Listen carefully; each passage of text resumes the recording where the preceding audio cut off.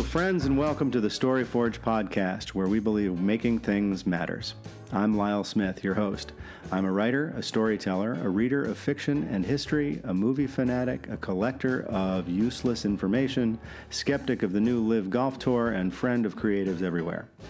But as usual, none of that matters to what we're doing right now. Now, what matters is the conversation I've collected to share with you today. Scott Mann is that rarest of birds in the jungle, a native of Central Florida. He is an entrepreneur, a tech enthusiast, a tech professional, developer of websites, and maker and executor of marketing strategies. He is a true digital nomad, an Emmy Award winner, founder of HighForge, the creative marketing collective, which we will talk about at length, and most importantly for this show, he is a transformer.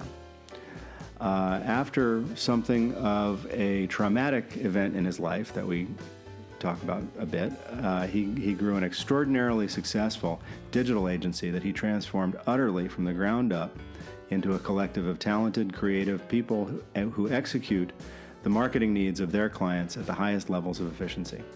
In short, he reinvented the creative agency and made it better for the pros, the creatives, the salespeople, and the clients alike.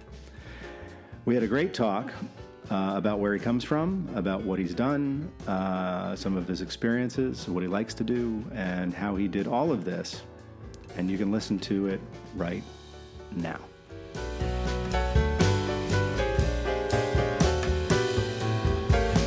So, how are you? How you been? Fantastic. Life has been good. I've got no complaints. Weather's been good. Very good. And you're at home at the moment, yes? Yep. We have a fully remote workforce, so I almost always am working from home or the road. Yep. And we've talked about I'll talk more about this later, but this concept of being a digital nomad, I know is attractive to you. How much of your choice of destination is wrapped up in business versus curiosity of a citizen of the world, somebody who wants to go and explore? There's really only one rule. The internet needs to work. Very good. Where do you, because I don't know, I've never asked you this. Where do you come from? Where is when you say home right now is Orlando, but where is home? Where'd you grow up? Let's start there. Yeah. So that's kind of interesting in and of itself, in that I grew up in very rural Central Florida. I'm third generation Floridian, and, kind of grew up in the shadow of the mouse, as they say. My first job was at Medieval Times, and my second job was at Disney World. So, but where I grew up was in a place called St. Cloud, which now is kind of a suburb of Orlando. But in the 70s and 80s, it was like, a two-light town with a bunch of cow fields. That was, right. Our high school didn't even have, I was in drama club and in a bunch of sports, and, we didn't even have a theater in the entire city. Like, our stage was a classroom. It was very little investment in the arts, very little money, very small town kind of feel. And so, you'd expect I would grow up and build fences for a living, or be fixing cars, or, roofing houses. That's the common, situation for kids growing up in rural Florida. Right. Or rural anywhere, really. Yeah. We wonder, because now you've kind of made the transition into, you're a marketing pro, but you're really, in a lot of ways focused on sort of high tech and sort of the tech startup world and what Orlando has become as a world of business opportunity. How does a kid from rural Central Florida grow into that? What were your folks like? What did your folks do? Yeah. So it's a good. This is a kind of an interesting story, in that I did. I'm kind of a prototypical Gen Xer, right? Like I grew up in a world without the internet, but the internet was coming of age as I was coming of age, right? So this kind of helps explain the story to a certain degree in the macro time scale. But my father was probably the number one mechanic in the state of Florida in the 70s.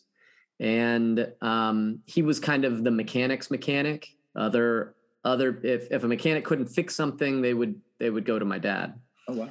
And my dad was kind of a backyard mechanic. He worked for Goodyear for 20 years. Before that, he's a mechanic for race cars. Before that, he worked on jet planes and Jeeps in the military. Like, yeah, he was kind of the real deal. And he made a conscious decision, I think, when I was a kid, because I have an older brother, and he taught my older brother how to fix cars and kind of, brought him up the way he was brought up. But for whatever reason, he had decided he was not going to go that route with me. And he refused to teach me how to fix cars. He wouldn't let me into the garage. Really? And I think he saw something. I think my father really saw something, because, when I was a kid, he bought me, gaming systems. He bought, and this is going to date me a bit here, the first computer I ever touched was a TRS-80. And before that, right after that was a Commodore 64. And he pushed these things my way and said, stay out of the garage, play with these things. Right. And, for all intents and purposes, it kept me from being a redneck and turned me into a computer nerd. Right. Right. Well, I remember all of those machines, actually. So it's interesting. I always want to ask, because especially people who end up in such entrepreneurial roles in their lives, if they had that sort of an influence early on, because like I didn't. I kind of backed into it all. But you say your dad was the mechanic's mechanic, which I love that idea.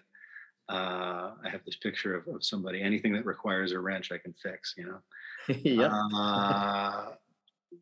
So did he have his own operation? How was there an entrepreneurial seed planted early, or? Yeah, my dad ran a number of like mechanic / gas stations in Central Florida when I was growing up. But I mean, the best way to describe my dad is a man who gave his business away.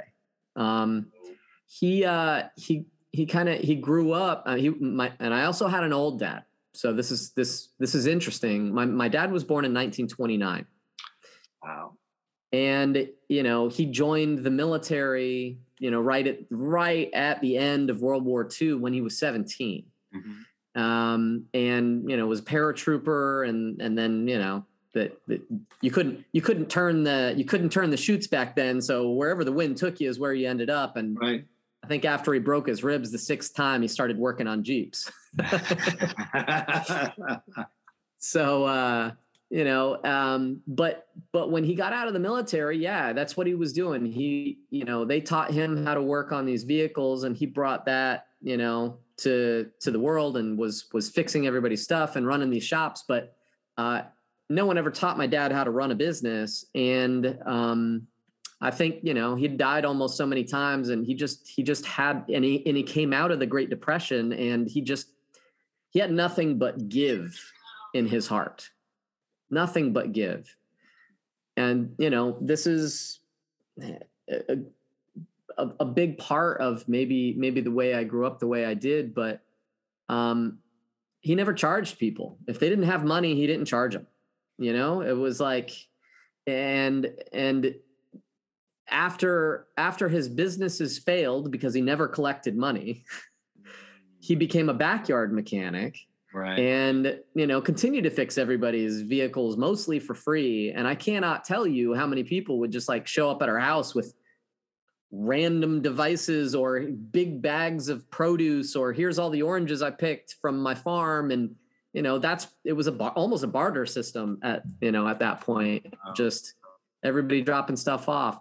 every single hitchhiker, and then again, a different time, a different era, Sure. but every hitchhiker we ever saw, my father pulled over and picked them up and took them down the road. Didn't matter what they looked like, the color of their skin, whether they were wearing shoes or a shirt. He was picking them up and taking them down the road wherever they wanted to go.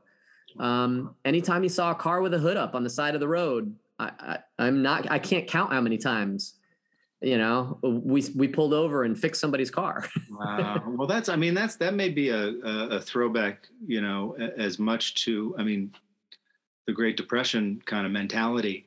I remember my parents were the next generation. Really, I think my grandparents were a little bit older than your dad, but they grew up in that sort of Depression era thing. And I remember them telling stories like that. And it's always, this sense of helping out somebody, or just being really aware of when people need help. Yeah. And because when you're on the side of the road with your hood up, it's you're stranded. You're there, and especially in those days before the world of cell phones. And no cell phones, no internet. When you're stranded, you're stranded, and if you don't get help, you're still stranded. Yeah. So that's an interesting thing, to be able to when you're able to help somebody, to help them. And so he was absolutely entrepreneurial, but he was a failed entrepreneur on many, many levels. And it's funny, I followed his path to a certain degree. Yeah. I think, I learned some hard lessons because I started my own business kind of the same way. I gave away most of my business for the first maybe 5 or 6 years of my career. And, I loved what I was doing. And I was shocked people would even pay me money for it. I was having so much fun. Well, let's talk about that a little bit. When did that get started? I grew up a gamer. The second toy my dad ever bought me when I was a kid was an Atari 2600, and I grew up in bowling alleys playing in the arcade. Right, like this is a very rural upbringing. This is what the arcade was apex of entertainment. Right, so I'm a gamer at heart at this point, and the T3 connection comes in, and suddenly I find myself playing front edge video games that were internet connected, where I'm playing real time video games with hundreds of people all over the world. Right. And this is weird for a kid from St. Cloud, cow country. Right. Like, I'm making friends with people in Finland and the Netherlands and Japan, and we're all like forming bonds and becoming friends. And some of these people that I met and gamed with in 1996 are still my friends today. That's cool. The barriers to connecting humanity came down almost instantly in the late 90s. Yeah. You're exactly right. And it was a beautiful thing to behold, because I think, and this is prior to social media, this was our generation's equivalent of I don't know, maybe like the coming of age in the 60s and 70s, when everybody was, doing mind altering substances, right? The internet was kind of our awakening, as a generation. And then all of a sudden, like I said, the web becomes the web, and then businesses start realizing, I guess what's the bigger businesses at first, that, I kind of need to, I don't know what it's for, but I need to have a website. Which I got to think is where you were right on the edge of all that coming around, right? For sure. So this is, we're getting really close to where this is starting to become, a bigger thought than just a hobby on the side, right? Right. But what's really interesting about this hobby on the side was, as some of these early gaming communities started to mature, they started to really become, they were really being run by volunteers, and kind of by the fact that I'm going to school and I have a shocking amount of free time on my hands because I don't really have to study. I'm passing all my classes without really needing to think about it. Right. I've got a shocking amount of free time on my hands, and I'm learning how to do all this stuff. Right. And, I have a passion for the hobby that we're playing. Mm-hmm. I ended up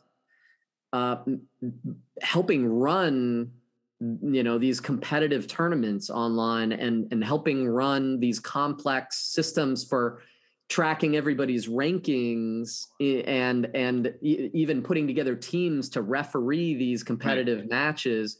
And I mean, the game, kind of the main game where I spent most of my time back then was a game called Subspace, which was made by Virgin Interactive way back before they knew what they had. Right. And it was essentially asteroids, if you remember that old game. I do. It was asteroids, but instead of one little ship shooting at asteroids, it was 300 ships all controlled by people shooting at each other at the same time. Wow. That's incredible. But anyway, so you're doing this, you're developing, you're managing these tournaments. So I'm managing a team of all these volunteers, right? Yeah.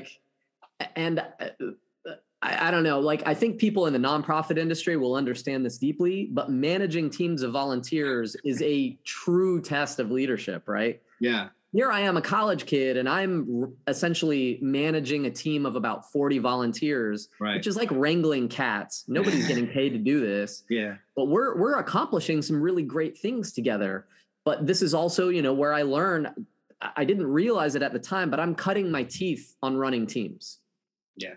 Yeah, that's where I was going to go with this question is because now you're developing all these same skills that you would use, not just, sort of the freelance developer skills, which are important, but the, how do you gather, assess skill sets, assign people to tasks and projects, and then manage them and incentivize them, inspire them to get it done, which is all stuff that you need in a professional capacity that I know plenty of people who who have those jobs who don't know how to do it very well. Yeah. Yeah. And this was also my first exposure to positions of authority who are beholden to a user base, which is this is also almost an introduction to politics. Yeah. Because the reality is no matter how good of a leader you are, there's still going to be a large constituency that doesn't like your decisions. Right. And they want things to be run a different way. Right. So I'm also dealing with politics and the politics of leadership and PR issues, right? Like, oh, we're going to change the rule in the game because everybody wants to do this. But there's this loud vocal minority that's like, we hate you, you're a Nazi, and you all suck, right? Like, and having to deal with this, right? Like, so I'm learning politics, I'm learning leadership, and I'm learning, actual skills in building these websites and coding and doing graphic design and writing copy, and all of these things are happening. Yeah. So yeah, and when I graduated, my first thought was, I wonder if any of my friends from high school have started businesses and need a website. Right. Right. That's exactly what it was. So this is around 2000, 2001. Okay. The first .com boom is in full swing and is about to go into full bust. Right. Pets.com is about to happen. And the world is like, whoa, eBay is starting to become a giant. AOL is starting to they think they're about to take over the world, but they're about to lose everything, right? All as the technology changes. About to be released. Yeah. That's wild. And yeah. So that is my first client. I called one of my best friends from high school who I hadn't talked to since then. Somebody had told me he'd started a company. I called him up and I'm like, hey, Jason, you need a website for your company? Yeah. And he's like, I think we might have a page. I don't know. Let me ask around. But that was the answer that a lot of people get. There was that, and there was a lot of companies who were like, I know I need one. What I just said, I know I need one, but I don't know what it's for. Yeah. And then it became later that we started trying, people like you and me, we started trying to figure out, okay, what can you use this for that's just beyond being, an unprintable brochure. And Google had the answer. Yeah. Right. And as soon as Google hit the scene and the search engine started to monetize with ads, that was the beginning. That was the beginning of my career and all of my peers started when Google monetized with ads. Right. Because the second that happened, it became a money game, right? Like, and a competition game. And anybody who didn't know about this was about to get their lunch taken by, they're in the yellow pages and they're about to get their lunch. As funny as it sounds, I was actually an English major. So I'm a communications. I knew I liked you. Creative writing was my game. And so in 2002, as I'm building my first website, I'm coding it. I have a hacked version, don't put this on the record, but I mean, I was a penniless college student, but I absolutely had, a pirated version of Adobe Photoshop at the time. Yeah. I had a pirated version of something called Dreamweaver, which Dreamweaver, as interesting as it sounds, here we go. I remember Dreamweaver. I do remember Dreamweaver. Dreamweaver, the first time I saw the Dreamweaver interface is the first time I knew that this was my future career. Interesting. Because I am split left brain, right brain. Yeah. I am right down the middle. I need creativity and I need order and chaos, like as a yin and a yang. And when I opened up the Dreamweaver interface, where on one side is the code and the other side is the design, I was like, this was my matrix. This was nirvana for me. I was like, okay, I'm all in. This is what I'm doing. And so I hit the ground running, and I was coding the websites. I was designing the websites. I was writing the copy for the websites. I was doing search engine optimization almost before people even knew that was a thing. Right. And I'm running ads on Google. I didn't realize it at the time, but I am a full service marketing agency, and I was minting millionaires left and right. And doing it basically for free because I'm my dad. Right. And that's, I don't want to say that's not an uncommon story, but you hear versions of that same kind of story a lot. So what made the change? What forced your hand? What forced you to realize that what you were doing was more valuable than you were getting paid for? So it's kind of funny how it turns out, but there was definitely a really big turning point. Mm-hmm. So as my clients started